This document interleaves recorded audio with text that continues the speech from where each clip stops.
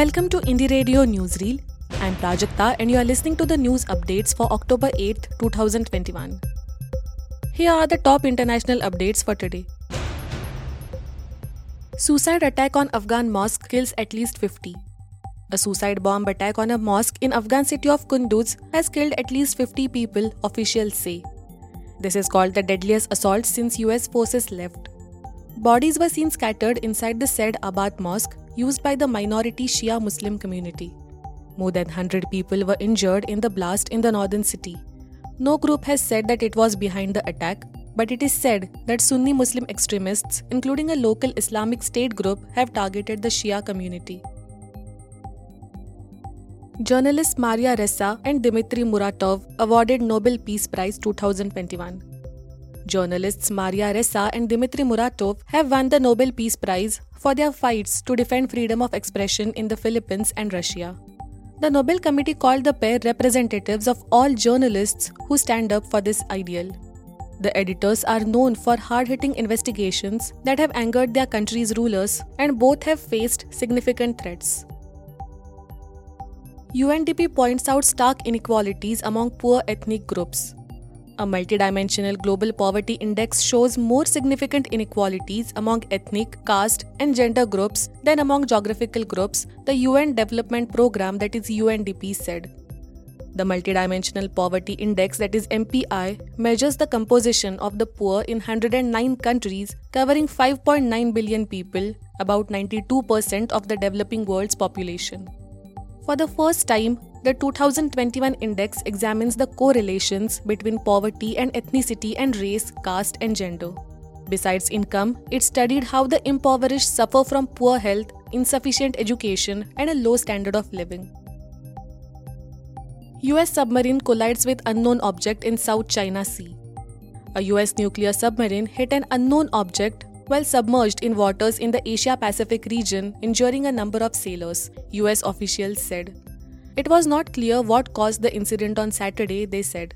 The submarine remained fully operational. The collision is said to have happened in the international waters in the South China Sea, and 11 sailors had reportedly been injured.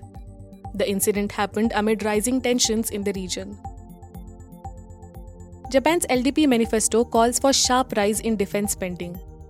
Japan's ruling Liberal Democratic Party, that is LDP, will call for a sharp rise in defense spending in its election manifesto to be unveiled ahead of an October 31st general election. Delivering his first policy speech to the parliament, new Prime Minister Fumio Kishida, who leads the LDP, said on Friday that he was determined to protect Japan's territory and its people in an increasingly tough security environment. Japan faces China's rapid military buildup and North Korea's nuclear and missile programs. Now in national news, Tata Sons wins bid for acquiring Air India. Mumbai-based conglomerate Tata Sons will take over the national carrier Air India, the centre announced on Friday. This was one of its most ambitious disinvestment projects. The Tata Group placed a winning bid of Rs 18,000 crore. Along with the assets, the new owner will also take on around Rs 15,300 crore of debt. The remaining Rs 2,700 crore will be paid to the government in cash. The process is expected to be closed by December this year. CJI unhappy with steps taken in Lakhimpur incident. The Supreme Court of India on Friday said that it is not satisfied with the steps taken by the Uttar Pradesh government in the probe into the death of 8 persons in Lakhimpur Kheri. The court also sought to know why the accused in the case have not been arrested so far. This is the opinion of the bench.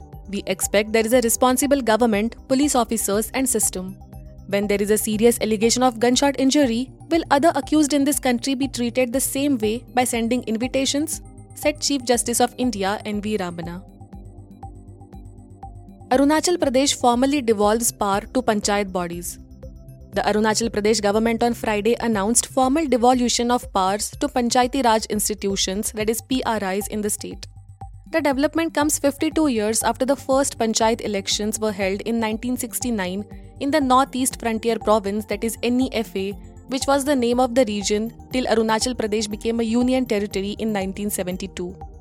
Chief Minister Pema Khandu called the development a significant step in the history of grassroots democracy in the northeastern state.